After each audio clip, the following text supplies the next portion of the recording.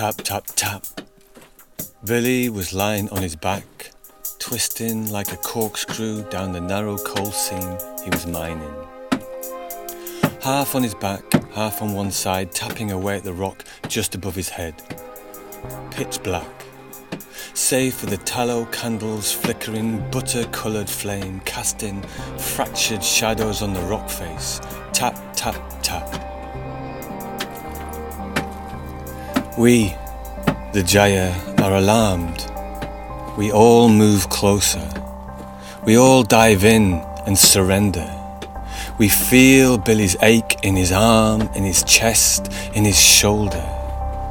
We feel the panic rise in response to his mind shaft enclosure.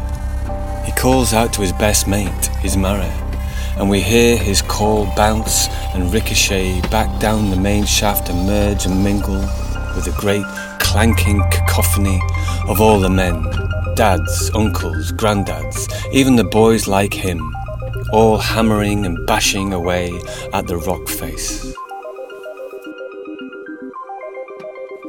Billy listens and waits for his Mara's reply. We wait and listen, sift through the sounds, wondering what has caused the alarm to be raised to such a high level. Billy listens deeper and deeper till he hears the reply from his mate, his Mara, working in his own tiny tunnel. Billy starts bashing away at the rock again, tap, tap, tap, tap. But the usual calling out of his Mara hasn't helped. We feel the flames rise inside him. Something is riling him, making him mad, making him sweat and clench his jaw, grind his teeth together. Something about feeling squashed, something about being crushed and confined, something about slithering, having to scrape himself along the narrowing tunnel. His eyes are stinging. He wants to smash this rock good and proper. We tense too, feeling each grudge grow stronger. His breathing is fast and shallow. He'll smash this rock. He'll bash it all right. And with all his might, he'll crack this rock. Tap, tap, boom.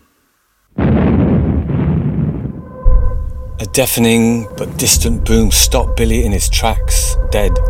His eyes darted this way and that, like he was looking for something, but he wasn't looking, he was listening. He listened for a shout, a cry, anything. He held his breath.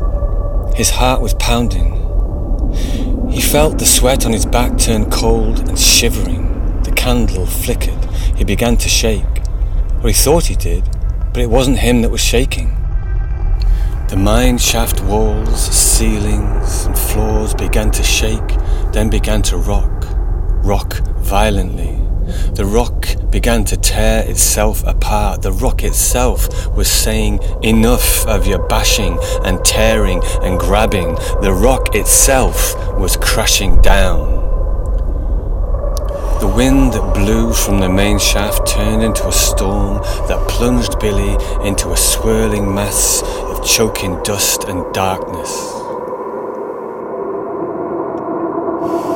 Billy scrambled back down his tiny tunnel, then slid, then fell, then landed in a heap on the floor of the main shaft. A heavy weight of darkness fell upon him. Billy fumbled for the rain track and laid himself on it, panting, gasping for breath, choking, panicking. The cold, smooth metal rails reassured him. It would be all right, as long as he held on to the rails. He was breathing in clouds of heavy coal dust. He was coughing and couldn't catch his breath.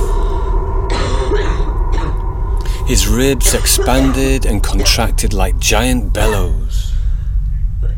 If he followed the rail track, they'd take him back. He'd get out. He'd be safe. It was so dark, so thickly black, he couldn't see his hand held up in front of his face. He shouted, "Anyone there? Hello? Hello? Hello?" We were close enough to touch him, to whisper in his ear. Shock and trauma can do this, connect us across time and space, so we are closer than your breath. and this shock was rippling out at an unprecedented speed. He heard the Gyre speak to him, and our voice calmed him. We felt his heart rate lessen and his breathing soften. We could taste the coal in the air, thick and choking in his throat. He dug around in his pocket and found a stub of a candle and struck a match once, then twice, then finally got it alight, casting a pool of golden light into the swirling dust and darkness. He began crawling on all fours, following the rail track, carrying the candle in one hand. He soon came to a collapsed heap of rock that blocked the whole tunnel from top to bottom. He listened, as far and as wide as he could, but could hear no sound from anywhere. He turned around and made his way back to where he'd begun, then carried on crawling the other way, following the track deeper into the mine. He coughed and we coughed. It felt like his lungs might turn themselves inside out. He coughed and turned his head to the side so he wouldn't blow out the candle, and there he saw, flickering in between the shadows on the side wall of the rock, a hole, not much bigger than him. He held the candle out at arm's length and peered inside. He could just see far enough inside the hole to see that it stretched some way in, then seemed to turn to the left. Billy sniffed and sniffed again. He knew that smell. He felt a cool draft of clean air blow against his cheek. The last of the wax ran down his finger. He dropped the candle and the darkness swirled around him again like a cloak. He felt for the edge of the hole, then crawled into the tunnel. He squeezed himself between two narrow flat rocks that scraped the skin off his ribs and crushed the air out of his lungs. He dragged himself, crawled, scrambled and squeezed himself further and further along the tunnel, further and further, following the fresh, clean air, till suddenly he was able to get to his feet. He was able to crouch and move faster, his feet falling over each other. Then he saw shadows, a light up ahead. He raced on and fell and crawled on his knees and scrambled till finally he fell onto a smooth and shiny floor. He wiped his face and coughed and spluttered. He blinked and held up his hand to shield his eyes from the blinding light. He was in a large room with steps ahead of him and rope rails to hold on to. The lights were brighter than any light he'd ever known. Billy ran up the steps two at a time and came out into a room with glass cabinets full of model mine engines and mining tools. He looked at some of the things in the cabinets and caught his reflection in the glass. He looked as black as a chimney sweep's boy. He span round when he heard a booming voice saying, "Are you lost, son?"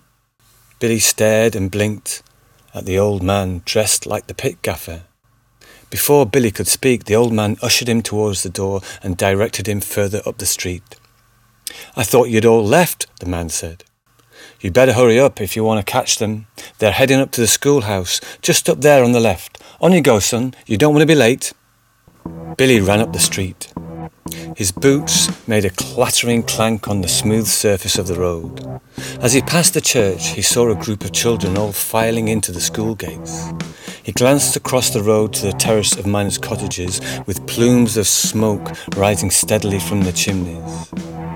He caught the tail end of the line of children and tried to catch his breath.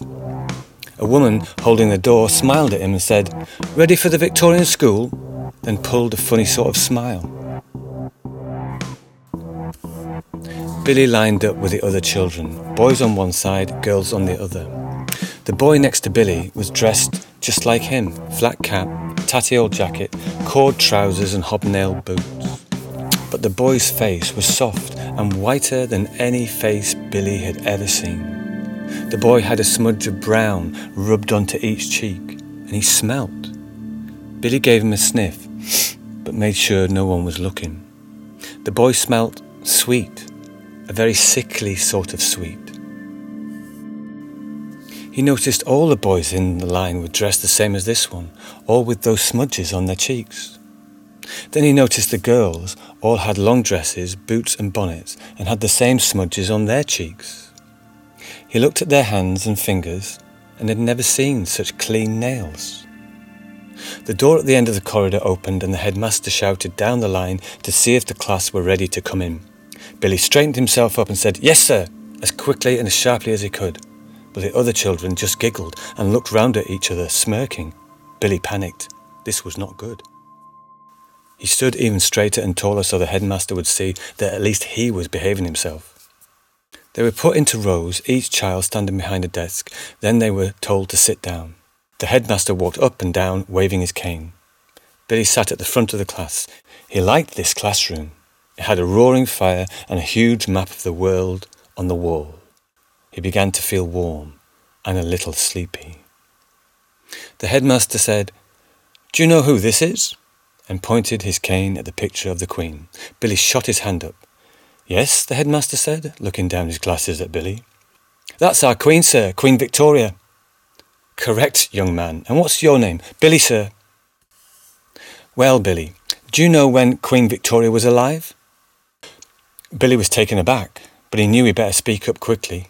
"Yes, sir. She's alive now, sir." Everyone laughed. Billy panicked, but the headmaster wasn't cross about the children laughing. The headmaster, in fact, was smiling and chuckling himself.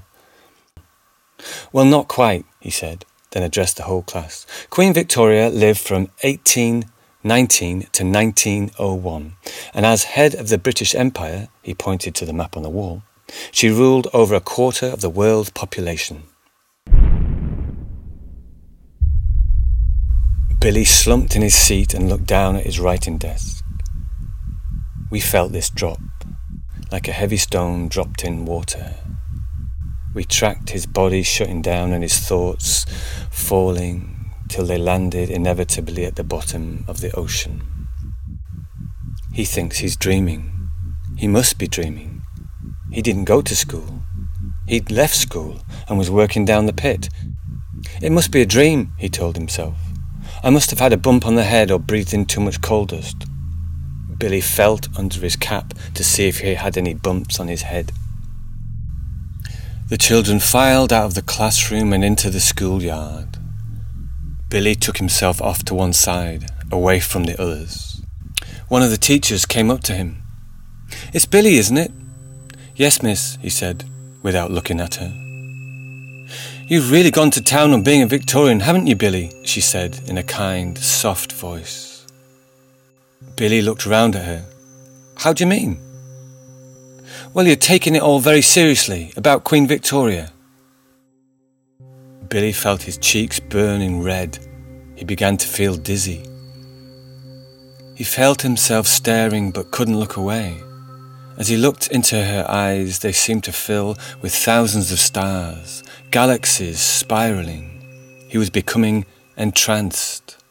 We moved forward to try and protect him. We reached out to stop him becoming beguiled. He was looking up into the teacher's face. Her skin was so smooth and soft, he wanted to cry. One of the other children ran across and shouted, "Miss, miss, you got to come. Kai's hit William, miss." She pulled at the teacher's arm. "Miss Carter, William's crying."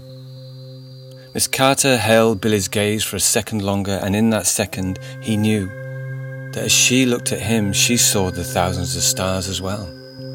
She frowned slightly and was going to say something, but then she turned and walked over to the crowd of children. We were taken aback. We'd never seen such a strong, spontaneous interaction, a connection like this, not even in the sleep lab, not even after months of preparation. No screening had thrown up such open receptivity. Billy looked at the children, looked at each child in detail, then at each teacher, then at the school, the bricks, the roof, the windows, all clean, cleaner than clean. Even the ground itself was clean, and the church opposite the school was clean. And then he looked up into the bright blue sky. It was bluer than blue. It was a blue he'd never seen before. He leant his head back and breathed in the cool, crisp air. Then, When he'd sat there and thought about all of this for long enough, he went over to Miss Carter, the teacher, who had thousands of stars in her eyes. "Miss Carter," he said, "am I dead? Is this heaven?"